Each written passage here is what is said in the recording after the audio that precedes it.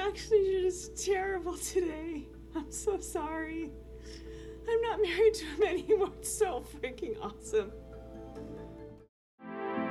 Do you know more about the Real Housewives than you do about your own family? Do you have strong opinions about Cody Brown's move to Flagstaff? I know I do. If that also sounds like you, then this is the podcast for all your reality TV pleasures. Recaps of episodes, reality TV gossip, and whatever I may feel like sprinkling in between. So come along with me, your host Catherine, on my adventures in reality TV. Hello everybody. Welcome back. Is this thing on? Do you remember me? I am so happy to be back with a new episode, finally, of Adventures in Reality TV. Remember me, your host, Catherine. It is so exciting that we have a new season of Sister Wives here. Woo, woo, woo. Got me out of my podcasting slumber. I had to take a little hiatus this summer just to kind of take a break, slow down, deal with some personal stuff. And, seeing the trailer for new Sister Wives come out last month, really it felt like, this is a shepherding back to the mic to talk about the fuck nuts that are the Brown family, and, the other reality TV gossip and hot mess that I like to cover in various realms. Today, I was thinking before I was going to record this episode, man, there's so many things I could bring up. Just in this last week, with this whole, Raquel and Bethany stuff coming out, for people who aren't well aware, Bethany, who was a Real Housewife of New York and now has made a career out of hating Bravo, just had Rachel, aka Raquel Leviss, on her podcast about 6 months too late. And, I guess that was an interview that happened. I will not listen to it, but, it's there for anybody that wants to. Look at me giving a promo for Bethany within the first 5 minutes of my episode. Don't fucking listen to it. Keep listening to this. Anyways, and so there's always new stuff popping up with Vanderpump Rules. There has been a lot of good housewife stuff that's been happening over the summer. I want to take a moment to talk about Real Housewives of New York City, these new group of gals that have just stormed into my heart, frankly. I am really, really enjoying this new cast that they have given us. It's just such a nice refresher of the show. And don't get me wrong, I love quintessential Real Housewives of New York. I love the times with Ramona and Sonia being annoying together. Well, I take back my Ramona part, but I always loved Sonia, Countess Luann. I loved Dorinda, those classic. I always thought Carol was a fun vibe until she kind of got a little high on her horse. I always really enjoyed those ladies, but eventually it kind of got to be stale. And also, I think people wanted to see a different depiction of New York. The women, sure, they're very entertaining. They know how to keep it going, keep it fun. But the New York ladies that we have now are they're a younger vibe. They give a more lively vibe to New York that seems more about nightlife and the trendy places to eat. And instead of, it almost feels, I don't want to say old money with the other New York cast, but just older money, if you know what I mean. And I'm sounding so ageist when I'm talking about this, and I don't mean it that way. They're like, oh, old ladies, they can't be interesting or whatever. Because that's not true. But I do think it's interesting almost how out of touch with New York these ladies seem. Now, I'm saying this as someone who's never been to New York, but when I'm watching people that live in New York, I can tell, that's the kind of New York that I would be in, or that's the kind of New York I wouldn't be in if I were rich and could afford those types of New York experiences. And I really feel that with this new batch of ladies, they've really, gotten a good, just a good sampling of just, I don't want to say boss ladies because it's such a terrible term. I hate that term, boss bitch. But of just some, like, powerful, hot, up-and-coming ladies. Well, not up-and-coming, but just, yeah, more fresh, lively, young faces of New York. I mean, I'm not going to say I love every single one of them, but I am enjoying them at least. And I'm enjoying them a lot more than I have been, like, Ramona for the last, 5 years or so. It's also fun to see how much this is upsetting Bethany, because she, at one point, was trying to pitch a show to Bravo, but then it didn't go through, is what my understanding is, and now she's trying to start some sort of collective bargaining group with reality stars. And don't get me wrong, I'm pro-union in this area, but I don't know if I'm pro-Bethany's union, if you know what I mean. Anyways, enough of that. I wasn't even expecting to mention her name that much in this episode. So, just a brief overview of the cast, and then we'll get into other stuff. But we have Jessel, who is she's the first British Indian housewife. People keep saying Indian American. I'm like, well, no, she's actually British. She's from the UK. And she is very much the quintessential, like, wants her kids to be in the best school so that they can be rubbing elbows, making connections, all of that type of stuff. She has had this big beef. Well, not beef, but her thing that's come up is that her and her husband haven't had sex in a year and a half. Pretty much since she's had her twins conceived. Well, no, not conceived. Since she's had her twins, essentially. And all of the ladies are just, like, beside themselves about this. They're like, oh my god, she just needs to get dicked down. I think that's a little bit, like, none of their business. It seems like the husband is fine with it and gets it. I don't know. So, they have an interesting storyline. I definitely don't see her as being... It's interesting, a lot of people aren't liking her in this season. She kind of doesn't have a lot of self-awareness about what she's saying, and that makes a great housewife. And also what makes a great housewife is somebody that, like, has amazing connections and has, like, the editor-in-chief of Vogue come to their house parties, so we get a lot of that with Jessel, that she, like, needs to put her foot in her mouth, but also is running in, like, an amazing circle of people in New York. Then we have, who was I going to talk about? Oh, Sai. Sai is a influencer that lives in a chic-ass brownstone in Brooklyn. And she's a self-described, like, around-the-way girl. She grew up in Brooklyn and used to admire the people living in those, tree-lined streets with the brownstones. And, like, now that's her. And she's definitely one of those that, like, knows the trends and style that gets, looks and gets people to follow her on Instagram. So, like, she is getting all sorts of, PR packages from brands, and she's doing all these types of, like, sponsored content, and just, frankly, looks amazing doing it. She, funnily, also has twins, and her twins are much more mellow than Sai's, it seems like, or than Jessel's, which just kind of makes me laugh.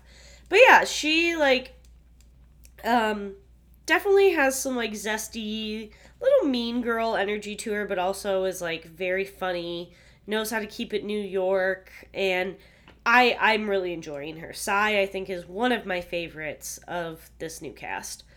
And then we have, oh my god, I'm not writing, I should have wrote a list down about this. Oh, Erin.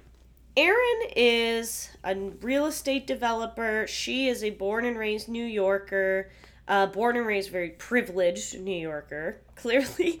And it's kind of funny, she makes herself out to be like this kind of self-made, worked her way up from the bottom kind of person, even though, like, her father probably is good friends with Donald Trump, because her family worked in commercial real estate in New York City. So, you know, it also explains some of the news about how she donated to Donald Trump's Stop the Steal campaign. However, then she made a statement saying, like, she doesn't support Stop the Steal. It's all very, very confusing. But anyways, you know, politics aside, I don't really even want to get into that because it's not very relevant on the show. It hasn't been, like, mentioned or, like, really been in context on the show. She does make an interesting housewife. She does keep the plot moving a lot of times. Like, she's good for, like, being upset for a beef and then moving on quickly to, like, get on to the next thing. And her and another housewife, Brynn, who I'll just talk after this, tend to be, like, butting heads during this season a lot. But then they also are, like, quick to kind of, like, buddy up and be cheeky with each other for the sake of, you know, good TV. But, yeah, Erin is somebody who, yeah, has grown up in the rough and tumble New York, but probably with a very nice silver spoon in her mouth. And now also does, like, interior design and real estate in the city. And she has a husband. She's been married for 10 years to a guy named Abe. And they show their, like, anniversary party on this season. That was the most recent episode. And it's just like, whoa. This is a chic-ass New York event. Just, I mean, the venue that they have, it's like an old bank turned into this banquet hall with, I mean, just floor-to-wall glass ceiling. Oh, my God. It's just gorgeous. Just gorgeous. And that is, I mean, this is the type of New York City parties that I'm loving in the Housewives. And we also get introduced to so much, like, I don't know, just the apartments, the different areas of the Hamptons they go to now. It's just a much different style than the old New York. You know, I feel like Real Housewives of New York original was camp in a lot of ways. Like camp housewives, and this is much more, I don't want to say the first housewives weren't aspirational in terms of, like, wow, look at their wealth, look at all this. But these are just, it's a different type of, you know, relevant aspiration, I think, now. Much more trendier and not so much of, like, ah, yes, Ramona, the woman that's worked for 40 years in the textile industry, you know? It's, you know, it's Sai, who is a trendy influencer in Brooklyn, or Erin, who's, like, a 36-year-old trendy interior designer that lives in, like, the Lower East Side, that type of stuff. So, I'm sure people are going to come for my fucking head and be like, Real Housewives of New York original was the best! And, okay, I get it. I enjoyed it too. Alright, so we've gone through Jessel, Sai, Erin, Brynn. So, yeah, Brynn, she is not my cup of tea. Brynn tries too hard. Plain and simple. I just don't, you know, I don't get it. I think, how do I put this? Brynn knows that she needs to secure herself a spot on this show. She knows what it takes to make good TV, but I think she's just a little obvious with it, you know? She's a flirt. Fine. I love a flirt. I'm a flirt. But I don't know, not really, but I don't care if a woman flirts. That's fine. I'd like to see it on TV too. Like, Sonia was a huge flirt, and we loved it from her. But with this, we know it's just trying too hard. We know it's because she's being portrayed on TV. Like, she knows that the shtick she's gonna get is, oh, she's the flirt. She's the fun, sassy one. And she's leaning heavy into it.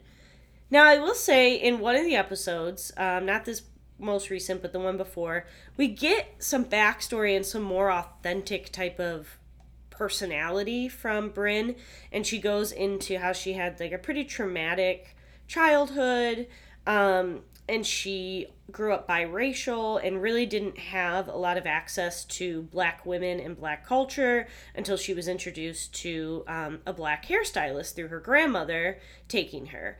And, I thought that was so interesting. I thought it was interesting how she talks about, like, she does have to be, she always felt like she had to be the most funny, the most clever, the most cute person in the room so that she could, like, stay. She didn't want to be, taken from home, or just had a lot of that type of, like, abandonment trauma. And I thought that was such a compelling story. And it's not saying, every housewife has to have this, like, tear-jerking drama for me to actually care, but it was like, now you're being real. Now you're showing a side of your personality while you're telling this story that is much more genuine. Instead of her pulling up in this, like, fake fur, pretending to be, like, Rocky or something, hitting on every dude that she sees because she knows, like, I'm on camera and I just need to, like, make it look like I'll fuck anything that walks type of thing. And when you just are kind of like, you don't need to be like that. You're really charming just being normal, And so maybe Brynn will watch this season and she'll be like, I am trying too hard. Maybe she'll notice that. Because I do think she can be really funny and she could be, like, a good zest of silliness and, like, a way to, like, pop the ego bubbles of a lot of these women. But I think also I don't know. It's hard to put into words. It's just like, shine on your own. Don't force it so much, That's hard. Whatever. All right, and then let's move on to Ubah. I love Ubah. Ubah is an amazingly gorgeous, most beautiful fucking woman you've ever seen. She's a model and is very quirky and funny. And it's funny, I find Ubah's personality in the way that she's, like, so unapologetically silly way more palatable than I do with Brynn. I don't know what it is. I'm trying to think. I'm like, Catherine, what's your biases? What is your problem? I don't know what it is, but Ubah is just more genuinely likable to me than Brynn is. I loved when she was, like, coming up with her hot sauce, Ubah Hot. And, what a perfect name. And, her intro when she's talking about, like, chocolate, darling. Like, she's so funny. Her lines about how, she's talking about, like, I need to get something to eat. I need to go to Provisions. And, of course, they're not open because it's the Hamptons in October. Just that type of stuff I find just so funny. I feel like she's almost like a friend of. And now, there was a housewife, I think her name was Lizzie, that they originally were planning to film, but she had gotten into some heat, apparently based on something like her husband had posted, something like that. Maybe some N-words were thrown, allegedly is what I'm thinking and what I remember hearing. And so Bravo gave her the, old nix on that. And so Ubah, I think, maybe was, like, supposed to be a friend of, but now was incorporated more. And so it almost seems like we don't get as much, like, at-home footage with her as we do with the other women. But I find her really enjoyable. I think she's a good time and, like, just in a genuine way. Unlike Brynn. Brynn just doesn't do it for me. I don't know. Maybe it's because she has red hair. No, it's not that. I'm being silly. Okay, now, the last one I want to talk about, everyone's favorite, and probably, like, the big get that got everybody's attention about this cast, and they were like, oh, wait, they got her? Miss Jenna Lyons. And if you don't know who Jenna Lyons is, you know who J. Crew is. And so she was the president and, like, head bitch of design at J. Crew for, like, 15 years. So she is the person that created all those kind of, like, denim preppy trends. She's got all of the fashion sense. She's like the epitome of cool. And I think when I'm talking about how the ladies are so on trend and just, like, gives such a better vibe of what New York is now, what to be, like, a hot, rich, and like, shoot, Jenna Lyons is 55. So it's not even like she's some, like, 25-year-old influencer. Like, this woman has been working in the fashion industry in the legit fashion industry of New York for 25, 30 years. So, like, yeah, she is what we know is cool and has been, like, sustained cool in the city. And yeah, she's just fucking interesting. Her apartment, oh my God. Talk about, like, being fucking rich when you can just make, like, half of your New York City apartment a closet and it's, like, perfectly hardware finishes. Oh my God. When I was looking at that, the episode where they go to her house for a party, I was just like, oh, I would date Jenna Lyons so I could go over to her house all the time. I'm just saying it. Anyways, I'm a bad person. And yeah, we also learn a lot about Jenna's upbringing. Her mother was on the autism spectrum. I think her mother, she said, had Asperger's. And it really explains, she's like, she had a lot of emotional aloofness and didn't quite have, like, social awareness and stuff like that. And we hear a lot how that's kind of, like, affected Jenna. I also just love she is obsessed with cheese and dairy, which, same. As a girl from the Midwest, same. Oh, yeah. Anyways, wow, I didn't realize I'm already talking for like 20 minutes about Real Housewives in New York. And so, yeah, I just kind of wanted to spitball a little bit, talk about the ladies and what I've been thinking about the cast so far. I think, yeah, it's episode 5 that just came out today. And I'm really enjoying all the episodes so far. I'm all caught up. And I'm just here for the ride, baby. I really hope that they keep a majority of the cast. Like, even as much as I don't like Brynn, I would still like to see her come back for a second season. I think I would like to see all of these women come back for a second season. I don't think we need any replacements. Just some refinements in presentation. You know, I don't know. I'm just spitballing here. Anyways, let's get into Sister Wives. You know, I'm sure a lot of you know, Sister Wives is my bread and butter. I am the Sister Wives scholar, the purveyor of polygamy, as one may say. And I'm very excited that we have a new season that just came out. I will say, though, this first episode, it's building. I think it's building for what this season is going to be. Because we know we're going to have a head-to-head, a big butt from what we saw from the trailer. A big butting of heads with Janelle and Cody. And then we're going to see Mary, I think, kind of lay it out to Robin, being like, dude, I'm trying. And fucking Cody doesn't want it. He doesn't. What are we going to do, sweetheart? Type of thing. The one thing I'm so mad, and I'll keep mentioning, I probably will mention this a lot during the episode, because as I was taking notes during the episode, I was thinking to myself, we are fucking a year and a half behind. It is August 2023 as I'm recording this episode, which, you know, obvious. I think in this episode they are talking about Christmas of 2021. They are talking about over a year and a half ago. How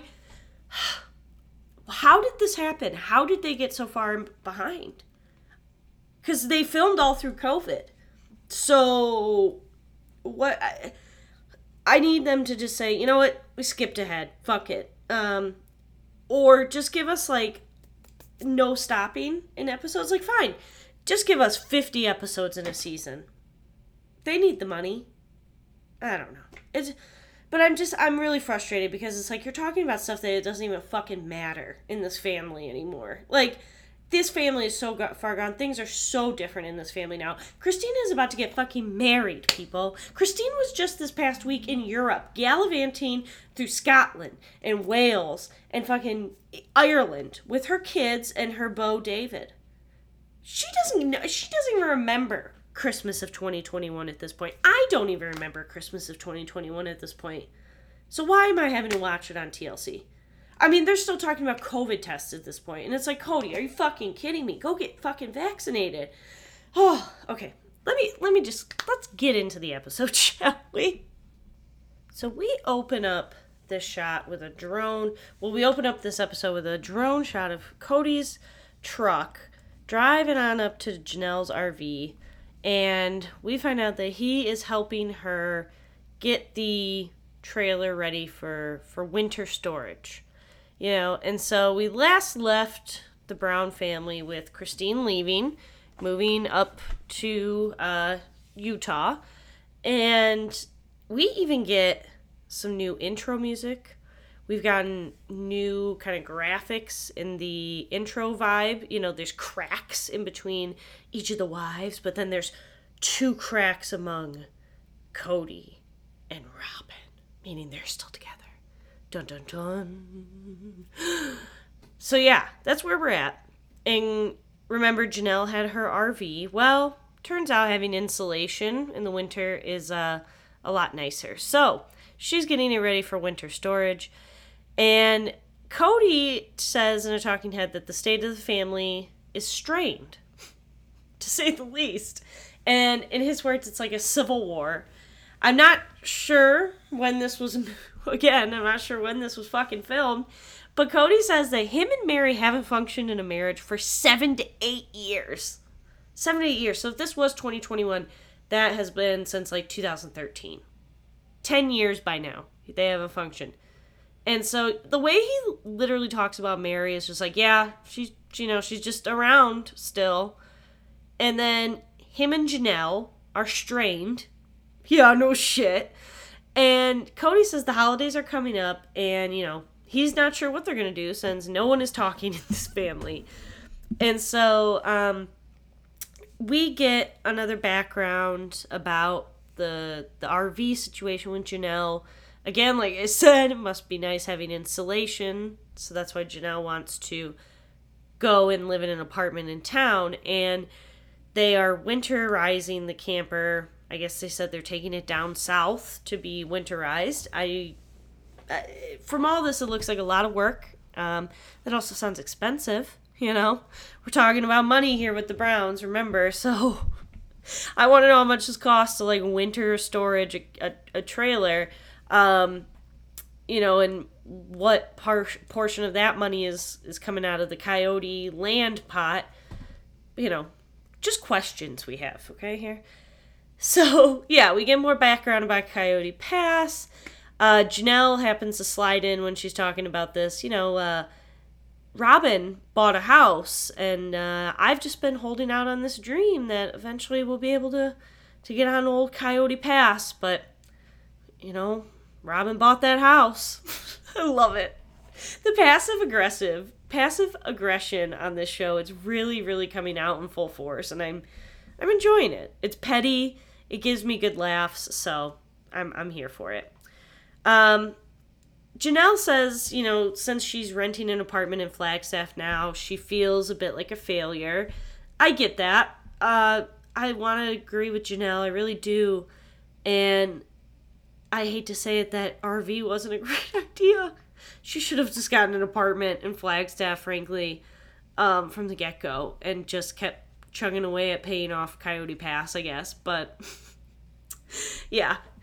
Then we get another talking head. Cody, though, explains this whole thing away and said, you know, Robin didn't want to buy, but she ended up, you know, she had a rental. Same thing with Mary and Janelle, but Robin's house just got sold out from underneath her, so she had to buy her $900,000 house. Mind you, this was like in 2018 she bought this, so that house is probably well over $1.5 million now with the housing market. And so now Cody is saying, you know, well, Robin bought her house 2 years ago, and Janelle not buying a house, that's on her. That's on her. All this is on Janelle, buddy. And then, of course, we get Saint Robin popping up in the talking head. You know, she never wanted to buy a house, guys. But, you know, she wants to be out on the property more than anybody, okay? Robin's never wanted to own that house. She is in golden handcuffs living in that massive hoarding den. So, oh, where's my notes? There we go. Okay. So, now we're back at the trailer, and Cody shows up in a power visor, some work gloves. He's got an empty truck bed. He's ready to go. He's ready to bark some orders. And it is so clear that they are not on the same page with each other at all. It is so obvious that Cody has not been helping with this situation at all, and he's just showing up because they're filming. Like, he thinks that they just have, like, a couple of things to throw in the truck bed and they're ready to go. And Janelle's like, yeah, I got, like, the sewer line that's in the shed storage. She's still got, like, bunches of pillows and shit that she's taken out of the bedroom. I'm like, I don't think Cody has helped at all with this. This is just him showing up with the truck and being like, you got your shit? So, that was kind of obvious.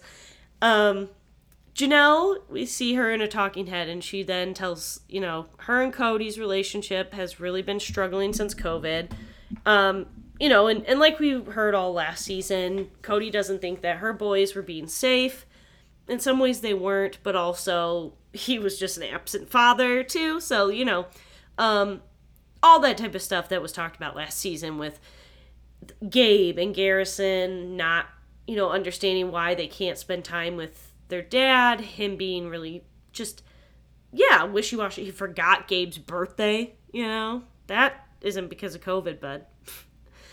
And Janelle is explaining that this came to a head when Garrison actually, and we heard about this in the talking heads, in the, what is it called?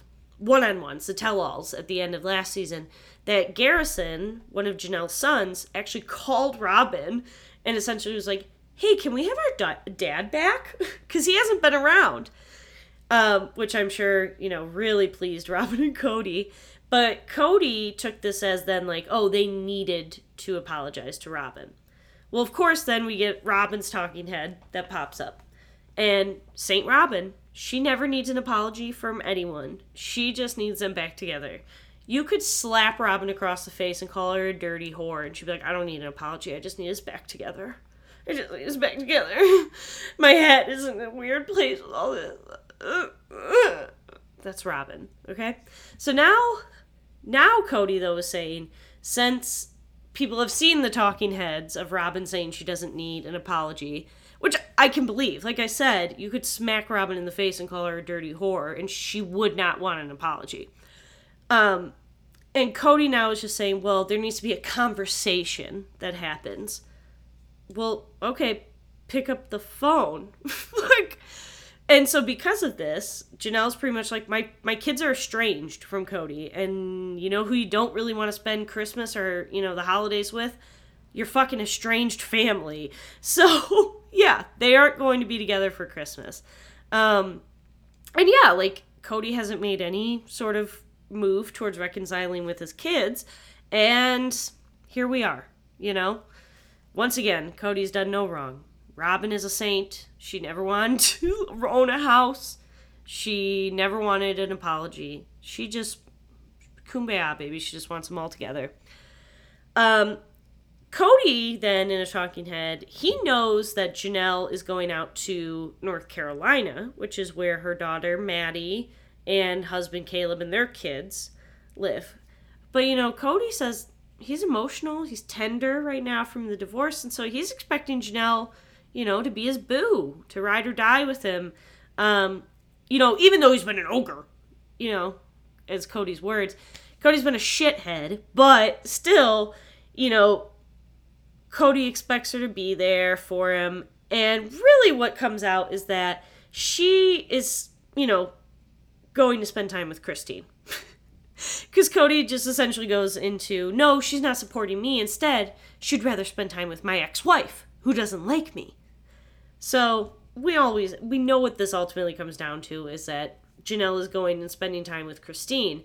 However, yes, you would think in a normal life, oh yeah, why would he, that's not right. Janelle should be spending time with her husband. But they're sister wives. They have siblings. Their kids are siblings. And their kids are bonded with one another a lot more than they are with Cody and Robin. So they're going to spend their holidays with them. With Christine and her kids. And Janelle and their kids. But like I said, Cody can't take accountability. So how the fuck is he, he's not going to recognize that. What he cares is that Janelle is hanging out with his bitch of an ex-wife, okay? And so we see flashbacks of, the big blow-up talk that they had at that fire pit from the season before. The one where Janelle gets up and she's about to leave and she's like, fuck off, but then Robin talks her back into that. That's also the scene that Robin says, Cody says to Janelle, do not communicate to my kids for me. Like, okay, that's a really healthy relationship if you have to tell your wife, one of them, that, hey, don't talk to my kids for me because you clearly just aren't communicating what I need you to. Well, then pick up the fucking phone, Cody. Communicate yourself. Whatever. God, what a mess. What a mess. Good for fucking Janelle that we know she's out of that and she's also left Cody. So now we get to go see Christine in her new house up in Salt Lake City, and she just looks so happy. You can tell that she is light and bright, and when she's filming this, she said she left Flagstaff 2 months ago, and we're back then. We see Cody in a talking head, bitching about that, Janelle is doing stuff with Christine, but not with them, with him and Robin. And so, he doesn't know what to make of it, he says. Robin, again, is in a talking head, just echoing more of the same shit in her talking head. It's, the same thing before. Things are tense with Christine moving, and, she just can't stomach the idea of them all not being together for Christmas. Well, you weren't all together for Christmas last year because you all were in quarantine. And in Robin's mind, ever since she joined the family, they've always done Christmas together, And again, I'm like, yeah, when all of your kids were younger. And now your family is getting bigger. And I'm sure, Janelle and Christine aren't going to see all of their kids because they may be gone. It's just like, I get so annoyed with Robin because she's like, everything needs to stay the same forever. And forever because I need this for my kids. And it's like, well, your kids need to realize that families change, especially when your dad's a dick. And so that's what we have here, Robin. It's not Janelle and Christine's fault. It's the nature of the beast. And especially when you have fucking COVID with all this going on. Whatever. This is the thing. Why are we still talking so much about COVID? It's 2023, but in this world, it's 2021. Anyways, so now we are back at the trailer. In Sister Wives fashion, it's a couple of talking heads back to the trailer with Cody and Janelle. This show is mostly just talking heads and then like 3 different interactions with the Sister Wives or Cody combined. So yeah, it looks like 2 co-workers are just cleaning out this trailer. And then we hear about Cody talking about, people made choices. People made choices to leave me. People made choices to not be safe during COVID. And he's essentially using this as a way to say, so nobody can be a victim here. Nobody can complain that I haven't been around because you made your choices. And then we hear from Janelle, Miss Captain Obvious, and she's saying that the trailer put a really big strain on her and Cody's relationship. Girl, we know. We know. And we saw from the beginning. I think Janelle was hoping it would be, stargazing and s'mores every night, cuddling in a cute little, sleeping bag. But really, it was uncomfortable and it was hard work. And she says, Cody got very disillusioned and then blamed Janelle, which sucks because, instead of blaming Janelle, he should have been, a good partner and been like, ah, damn, we got to figure this out. So, back to the Browns' weird money issues. When the land, Coyote Pass, where originally they were all supposed to build separate houses together on, when that land is paid off, Janelle will be able to break ground for her casita that she was planning. And I guess they have to pay off the land in a year. So a year from 2021. So by this talking, it's the land already paid off as I'm speaking. That was really confusing. So they can't break ground until this land is paid off, okay? And so that is obviously going to cause a big strife with them. And, Cody likes to argue that they do have the money for a down payment on the house, but they don't have the money to pay off the land. How much is this land, I want to say, because it's in middle of nowhere. Anyways, okay. We come back from a commercial. Christine is in Flagstaff visiting, and so she is coming to Kiki at Janelle's apartment. It looks like just two single gals putting together an IKEA bookshelf in a new apartment. I love it. This makes me want to spin off with the two of them, like being out and about in Utah, like living their lives. Christine and Janelle still refer to themselves as sister wives, and we hear a little insight that Janelle says when her and Christine first met, like when Christine first came into the family, she thought Christine was a princess, and Christine thought that Janelle was bossy. I find it funny she used the term princess, as we've heard people refer to Christine as like Mormon royalty, because her grandfather was really, high up and hunted down in the AUB and stuff in the Mormon church. But, Christine pretty much says, if the girlies can call their best friend a sister wife, then, me and Janelle can too. Which I would agree. If girls that haven't even lived sister wife life can call their bestie a sister wife, I think two women that have lived the life can. And of course, Janelle and Christine are talking, and the apartment is much simpler than a fifth wheel trailer. Go figure. And we're also seeing little Savannah in the background. She's like the forgotten child of the Brown family. It's nice to see her, she's kind of like older high school age now. Well, in these episodes, by now I think she's graduated. And yeah, she's very, I don't know, like she's always just been the most forgotten child, but also she seems like so nice and down to earth, and yeah. Christine at this point is talking to Janelle about like, oh, so are you still planning to build and whatever? And she seems genuinely shocked when Janelle says yes. I forgot that Janelle had made plans up for her house, like building plans for her house, but she didn't show Christine. I think Christine had moved away at that point. So she's breaking them out to show Christine. And, Christine's being supportive. She's supporting her fellow sister wife, a woman wanting to do her own thing. She knows, Lord, in this family you have to. But she knows that the property's not paid off.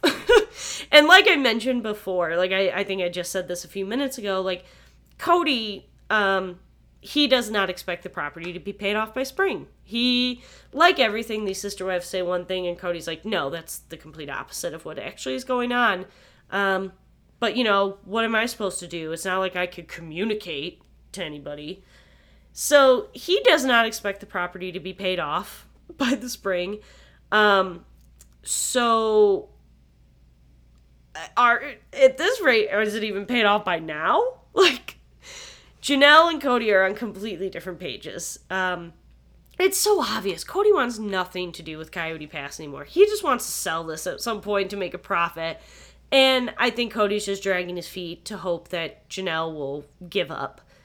But, Janelle's heels are dug into that contaminated, prairie dog shit-ridden Coyote Pass dirt. So she's ready to go. She's not giving up. Again, we see Cody in more of a talking head blaming Janelle, saying that coming up with the money for Coyote Pass is really hard, but, getting a down payment for a house, that's nothing. We could send down payments out all day, buddy. But of course, to Cody, Janelle just keeps poo-pooing that idea, and so she's really putting the family in a bad position, according to him. It's all her fault that Coyote Pass isn't paid off. Then we see Janelle in a talking head, and, she says that this argument about the money has put them at a standstill. Duh. And Janelle disagrees. She reminds us again they had money to put towards Christine's house and Robin's house. And she knows, she's got to look out for number one. Nobody's prioritizing her, it seems like, so, bada bing, bada boom, gotta do what you gotta do. So now we're getting into, I don't even know what the fuck this was. They're putting together this shelf thing, and then they're talking about, like, oh, he used to say he needed a beautiful assistant, Cody, when he was, like, putting shelves together. Probably just something to, like, make him feel manly and, like, a woman is fawning over him, but okay, whatever. And at this point now, Janelle is telling Christine that they are not going to spend the holidays together. And Janelle gives Christine the whole gist that the boys owe him, well, Cody thinks that the boys owe him an apology. I like it that Janelle calls it a disagreement. And then we hear from Cody that the whole reason they are in this place, that they aren't talking, they aren't doing Christmas together, is because he doesn't want to have a holiday experience where they haven't cleared the air. And they don't want to have some disagreement about politics or COVID or it devolve into some angry conversation, you know. Because in Cody's words, that's a stupidity he won't bring in his house for the holidays. So in his mind, what he's saying, because he loves to, like, convolute things and make things just untangible to even, like, come up with a conclusion for, he needs to have a conversation with his sons first before the holidays so that something like politics or COVID or some other angry conversation doesn't come up. So essentially you need to talk to them so they don't end up bringing up why you've been a shit father and haven't been around, is what it is. Because you know that if it's the first time you see them at Christmas, they're going to bring it up. But that's stupidity in Cody's mind, when most people would call that trying to bring things up, problems in the family, you know. But what do I know? I'm just not Cody Brown. Back to Christine and Janelle putting the bookshelf together. Christine seems really shocked by this, that they aren't doing Christmas together.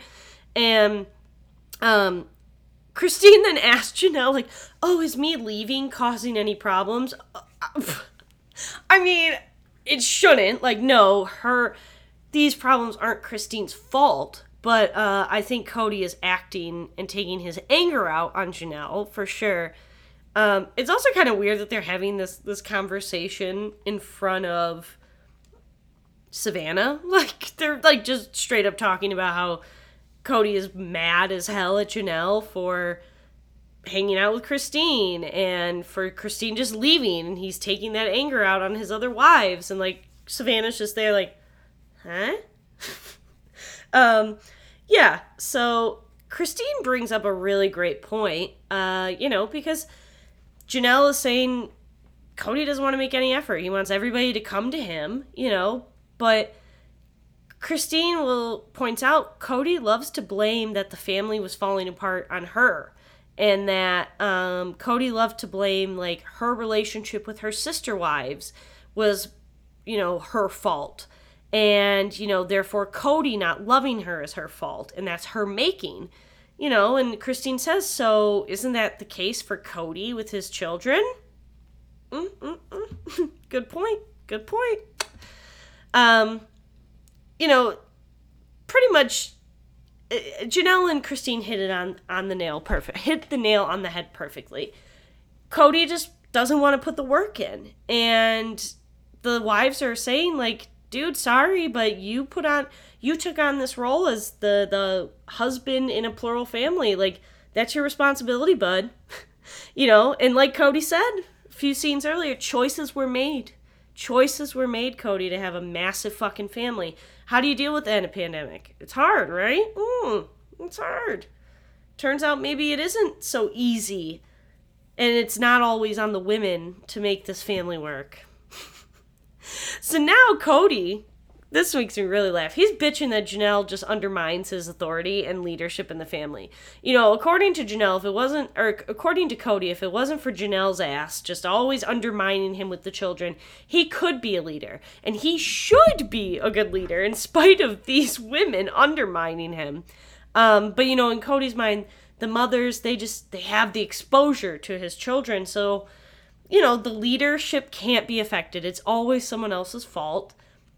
And so therefore, how is Cody supposed to be a leader when these fucking women just keep getting in the way, man? They just undermine him.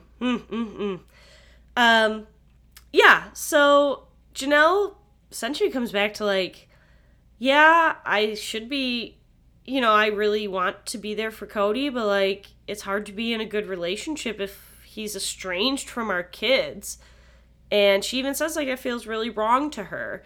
And a big part of her relationship with Cody was how engaged and how good of a father he is. And now she's like, she doesn't even know this guy anymore. And I totally could see that. Like, he's just a dick now. And I get it. He's getting a divorce. He's upset about Christine leaving. But, like, he's upset about Christine leaving because, like, she got to leave. And he doesn't get to, essentially. And to that, it's like, tough cookies, bro. Like, I had the things I could say about him. Anyways, so now we get into this conversation with, like, the most awkward conversation ever with Mary and Robin. I wanted to crawl inside of my skin when this was going on. Mary comes up to Robin's door, freezing her ass off. She brings, like, this little throw blanket with her. And Robin then makes sure she comes out and she has to remind us that Cody still gives Mary Christmas gifts, and he goes, I thought Cody gave you some coats for Christmas, Don't you remember, Mary? Well, Mary, I guess, forgot. And since nobody is allowed inside of the Brown house, especially Mary, they are going to talk and freeze their asses outside. So Robin then offers her a blanket, but then comes out with Cody's coat. And we hear from Mary that her and Cody only see each other essentially when she goes over to Robin's house. And Mary has heard Cody refer to her as a friend. And then Mary, in a talking head, she kind of comes out and she goes, but I think friends talk to each other more than her and Cody do. Mary, listen to yourself. And this was they were filming these talking heads in 2022. So the news of them splitting came in early 2023. She thinks this man that called her a friend they're gonna reconcile. Stop it, Mary. You're making me upset with this. So Robin brings out a coat of Cody's to wear, and this is literally when I was cringing so hard I was gonna pass out. Desperate ass Mary. She is just like, oh my God, it would be like having a hug from him. Are we? Seriously? 7 to 8 years. 7 to 8 years, people. Remember that.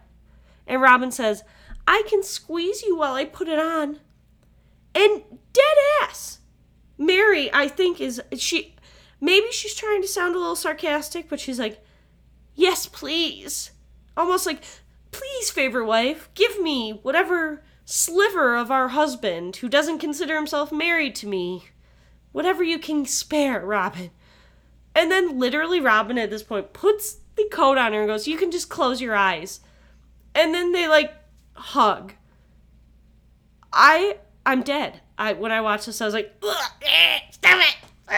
Mary! Oh, I wonder what Mary thought when she saw that, watching it at home. Oh my God. Why? It was so bad. Mary then, in a talking head, is reflecting, Cody would give his coat to her, and now it's Robin that has to be chivalrous for him. And I am loving this passive aggression that's coming out of Mary because it is so hot. It's so piping. It's just right there in your face, like, oh yeah, Cody would give his coat to me. Now his favorite wife is chivalrous to me. Letting the chopper spray. So Mary is now talking about the holidays, blah, blah, blah, blah, blah.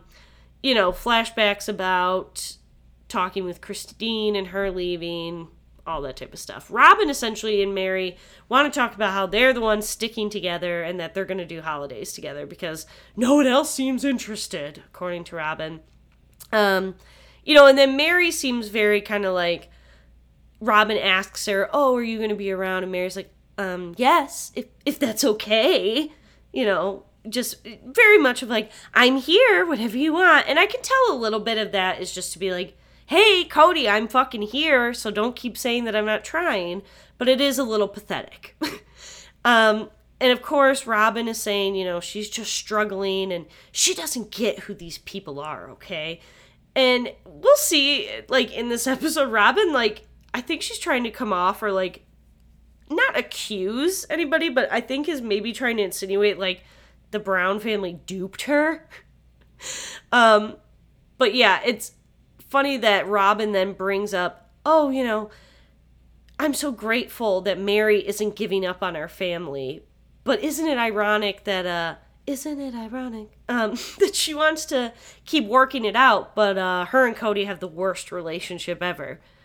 Yeah, that's ironic and fucking depressing. So keep rubbing in that salt into the wound, Robin. Keep doing it. And then we see this sad-ass flashback of their Thanksgiving from 2020, which, is understandable. Everyone's Thanksgiving, I think, from 2020 was pretty sad. But it's Cody, Robin, their kids, and then, weird Aunt Mary, essentially there, just hi, I brought the Rice Krispie turkey. Very, very awkward. Now, I don't even want to talk about that. Oh, my. Okay, Catherine, you can do this. Okay. We get to who's going to cook the turkey. Robin is going to do the meat turkey. And, Catherine, you can do this. Mary in a talking head says, Cody used to like my turkey until he had Robin's. Yeah, Mary. We get it. And then she keeps this desperate-ass cringe fest going. Mine is sweet. Hers is savory. He could like both. He did sign up for liking everyone's turkeys. Stop! Mary, for the fucking love of God, keep your dignity. Shut up. Oh, God. Oh, I need her to stop. Oh, when I was watching this, I wanted to cry. I want to cry now, just thinking about how bad this is. And this is the type of, passive-aggressive, just... how else do you describe this as Mary just wants to flat out say, fuck you. You used to give it to me. You used to bust my back out, Cody. And now you found Robin, and now you want to bust her turkey out. Why? Oh, I hate this, but I also love it. Anyways, so back into the awkward conversation, Robin is talking about, she knows about other plural families, and she's trying to find some hope, and Robin is just keeps talking about, there's ways to fix this. There's ways that we can make this work, but she never really elaborates on what these things are. She just talks in very, general terms. We can make it work. Okay. But now, with COVID, Robin thinks that, the Browns are just fake. She sees the family falling apart, and, she's feeling duped. And, this has been amplified with COVID. Mary agrees, but, I don't think Mary wants to fully admit to Robin, shit was fucked up to begin with, but, you just weren't perceptive to it, honey. Robin is sitting here literally acting was there something I was missing? She's acting like there was this whole underground functioning of the family that they were all actively keeping secret from Robin.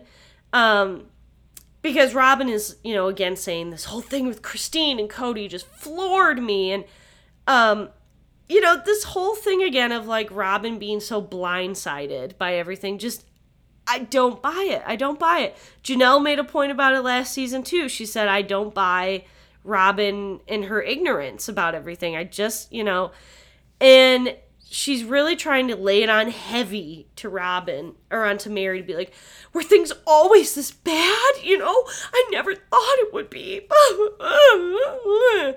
Whatever. Okay. Then we see a shot of the next scene starting up where Christine asked Cody to meet up over a nice little light Mexican lunch. They want to talk about Truly, the holidays, blah, blah, blah, blah. Of course, Cody, he's being a sourpuss, and he really does not want to meet. Sure, yeah, nobody really wants to hang out with their ex-spouse, but you have kids to co-parent, so whatever. They show up. They have a very, very awkward hello and hug. And it's very obvious Christine just wants to keep this lighthearted. And we're seeing the setup of that. And now we're back to Robin and Mary's. Mary just continues to claim ignorance about not really knowing anything was wrong with Christine and Cody's relationship. Robin is, again, she's like, the family, they were really, I thought everything was perfect. And I came into this family just wanting that. And because remember, Robin had a very bad divorce. She was a single mom with 3 kids. And Cody was her knight in shining armor, essentially. She was looking to be the last wife that made Cody's heart complete. And just thankfully, Cody actually fell in love with Robin. And so they have a loving, monogamous marriage that he just also happens to have 3 other wives, too, that he doesn't really give a fuck about. So, and I found it funny at one point, Mary even says, I don't know if we were just pretending we were perfect or Robin had blinders on. Mary claims that she's not being rude with this statement. However, I think she is. And she's trying to insinuate that Robin had fucking blinders on. Because she did. She did. But now, since they don't want to have Christmas together anymore, and since, the kids dare have problems with Cody, that means everybody else is making this, awful for Robin. And, she needed a safe place for her kids when she came into this family. And I guess, everybody else is fucking that up from her now or whatever. It's like, God damn it, Robin, shut up.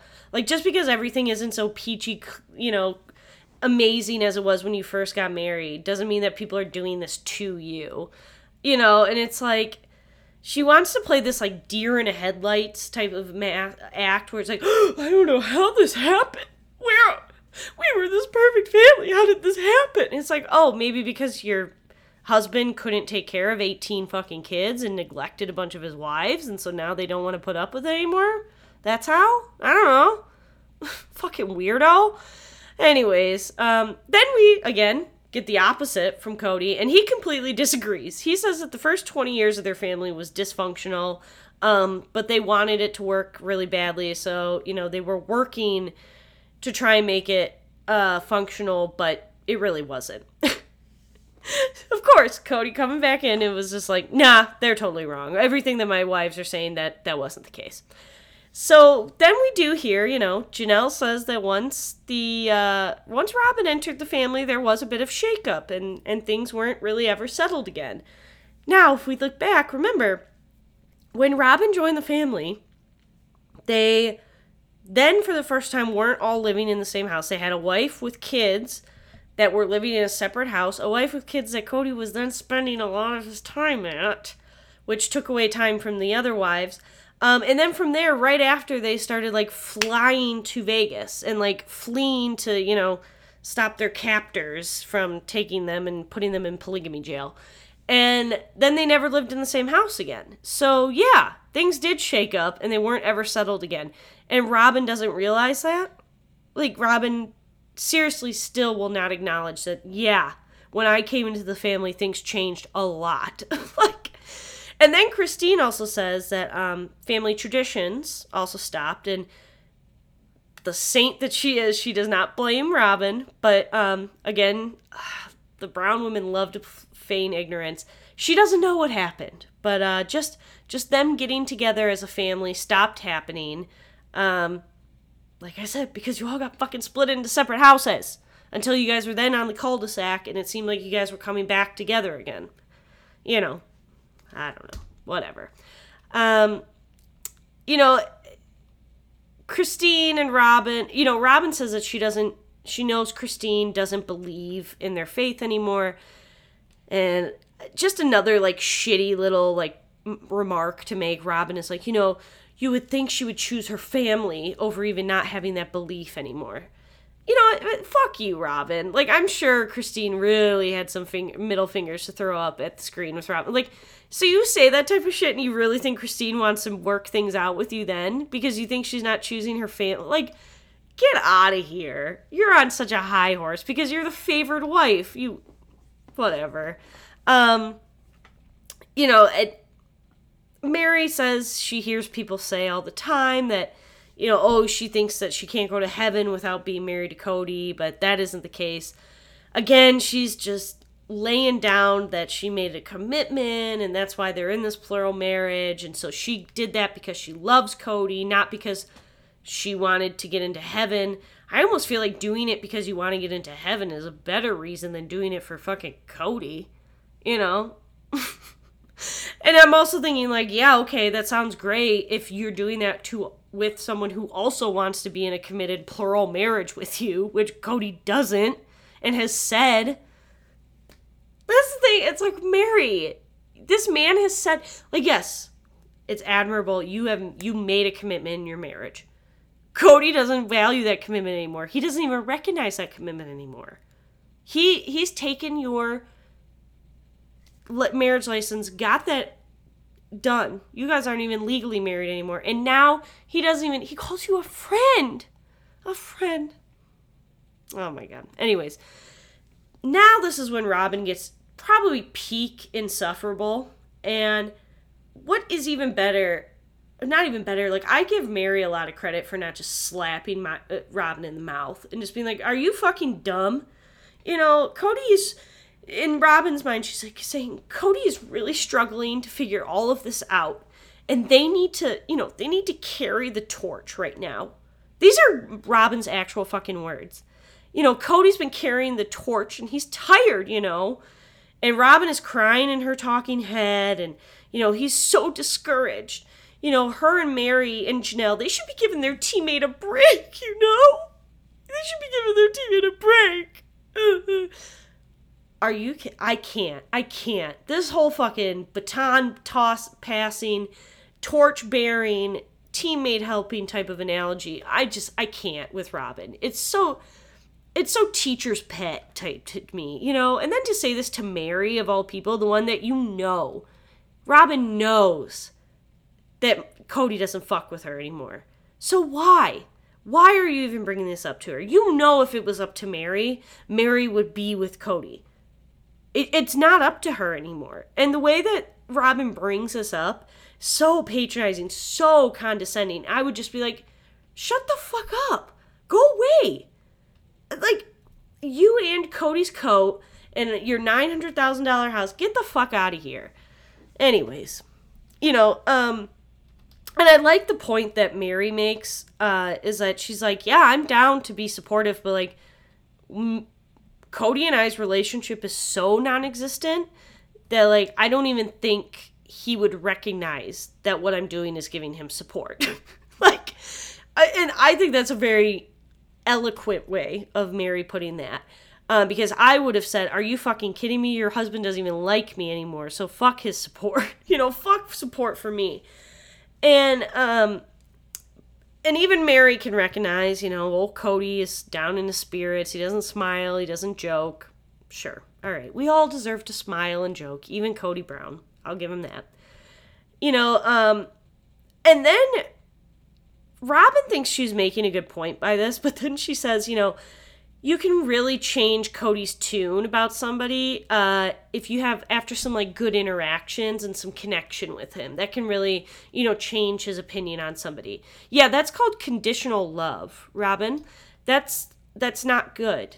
That's when, like, you're pleasing somebody and so then they reward you with love or, like, good behavior. Yeah, that's not good.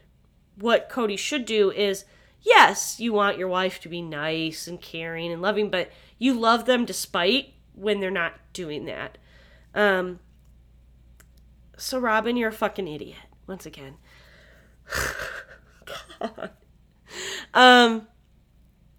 So they pretty much come to the conclusion that they should talk more and be willing to communicate, even though, like I said, Mary has been around to talk. And Robin, I wanted to keep punching my screen. She was like, wouldn't that be so cool, Mary?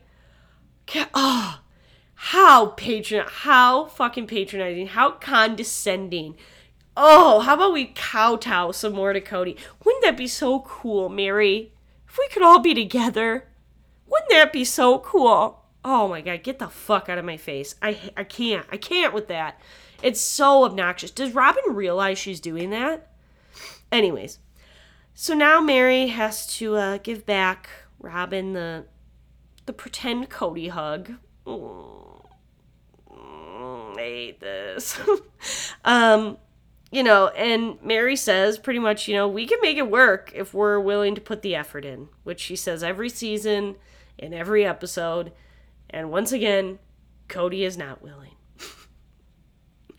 So we end off the episode back at lunch. Cody is in a talking head saying he's mad and bitter at Christine, and she shit-talked him to their kids, so in his heart, he just wants to be able to hate her still.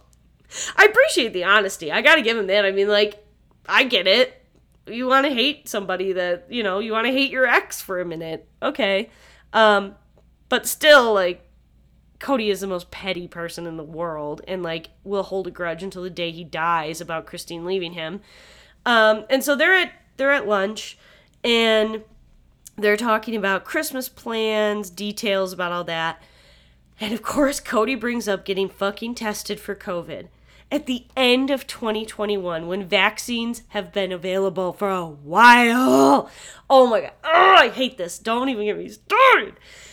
Cody is all about, now he's dictating the plans essentially. And Christine is surprised because she's like, well, wait, you've already had COVID. But Aurora, one of Robin and Cody's daughters, hasn't. So everybody's got to get tested and plan everything to be hunkered down there before they can go see Janelle's kids. And it's funny. You can tell Christine is fully vaxxed and her kids are vaxxed because she's not even thinking about testing at this point. She's like, wait, why are you still worried? I'm vaccinated and I'm going to be around family that's also vaccinated. So why are we worried about this? But you got to appease King Cody. And so you got to get your, you gotta vaccinate and whatever. Okay.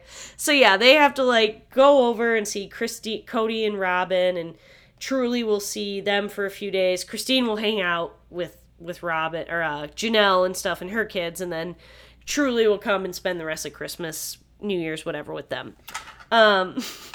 So then we hear Cody bringing up how he was sick during Gwendolyn's birthday. Gwendolyn is one of Cody and Christine's kids. And Gwendolyn also recently got married to her wife, Bia, I think is her name. So congratulations, mazel tov to them. That's amazing. We love young, happy love. And so anyways, yeah, Cody is bringing up that he was sick, and Christine starts laughing about it. And she's laughing at, I guess, how Gwen described Cody when he was talking to her, because we remember from last season, Cody had gotten COVID, and it put him in a very dark place mentally. I shouldn't laugh at that. I shouldn't, because if he said he was feeling like he was having a panic attack and he was very depressed, I shouldn't laugh. Mental health is real, but it's just funny with Cody because the fact that getting COVID made him depressed is interesting, because I'm like, you had some way to prevent it, sir, but you got it because you didn't do the right things. And this is why it's you can so tell that Christine is laughing at him, and that Gwendolyn was also probably laughing at him about this, because it's dude, this was preventable. And now you're fucking claiming that you're in the fetal position crying with COVID because you can't breathe? Well, if that was the case, go to the fucking hospital. I just, oh my God. And you could tell Cody did not like that Christine started chuckling. And she's trying to make it out to be oh no, it was how Gwendolyn explained it to me, blah, blah, blah. And Christine then, in a talking head, she says, I was married to him for 27 years. Every time he got sick, the world had to revolve around him being sick, which that doesn't surprise me at all. And, Cody, in a talking head at this point, he thinks that Christine is laughing at leaving him, which I don't think Christine is doing that. Christine isn't ha, ha, ha, I left you, ha, ha. No, she's laughing at the fact that he was, going insane over COVID. And Cody was saying, then Cody says, I wasn't laughing. I haven't been laughing with her leaving, you know. I wasn't laughing when she took Truly, when she left early. I wasn't laughing then. So, again, in Cody's mind, it's all about Christine leaving. So, you know, he wasn't laughing at her leaving. Christine isn't laughing about that either. You guys are on completely different pages. We aren't talking about the divorce, Cody. We're talking about Gwen talking about you with COVID. You know, and then in a perfect segue from that, we see Christine in a talking head laughing. And she just goes, my reactions are terrible. I'm so sorry. I'm not married to him anymore. It's so freaking awesome. And to that I say, a fucking men. And what a perfect way to wrap up this episode. Like, I really am having a ball watching Christine just have a ball, not being married to Cody Brown anymore. And like I said, this episode, it wasn't the most exciting, but I think it's a good, you know, we're brewing up for some good stuff. Clearly, like I said, Janelle and Cody are going to go head to head with stuff. And yeah, like the way that Cody keeps doubling, tripling, quadrupling down and not taking any accountability. 18 seasons, man. Can he go for another season? Wow. It also makes me feel terrible to think that I've been watching this show for that long. It's a good thing I'm in therapy. It's a good thing I'm working on myself, you know. We all are unwell in our own ways. But anyways, I am so happy to be back. It was really fun to be on the mic again. I hope everybody enjoys this episode. Follow the podcast on Instagram at Adventures in Reality TV. You can email me at adventuresinrealitytv@gmail.com. Give the podcast a 5-star rating wherever you're listening, Apple Podcasts or on Spotify. And yeah, just let me know what you're watching, what you're enjoying. Have you been enjoying Real Housewives of OC? Like, talk about some good housewives too. Like, the return of Tamra. I hate to say it, it's been good. It's been good. I'm parched right now. I can't talk anymore. Because I even wanted to get into Below Deck and the crazy stuff that was happening on Below Deck Down Under. It just means that I gotta get back on the mic here soon. So, with that, thank you again for listening. I am feeling good, feeling great, and I'm happy to be back on the mic, and I hope to talk to you all very, very soon. So, with that, be good to one another. Don't be an asshole. Bye! This has been a production of C Money Entertainment. Follow the podcast on Instagram at Adventures in Reality TV or email us at adventuresinrealitytv@gmail.com.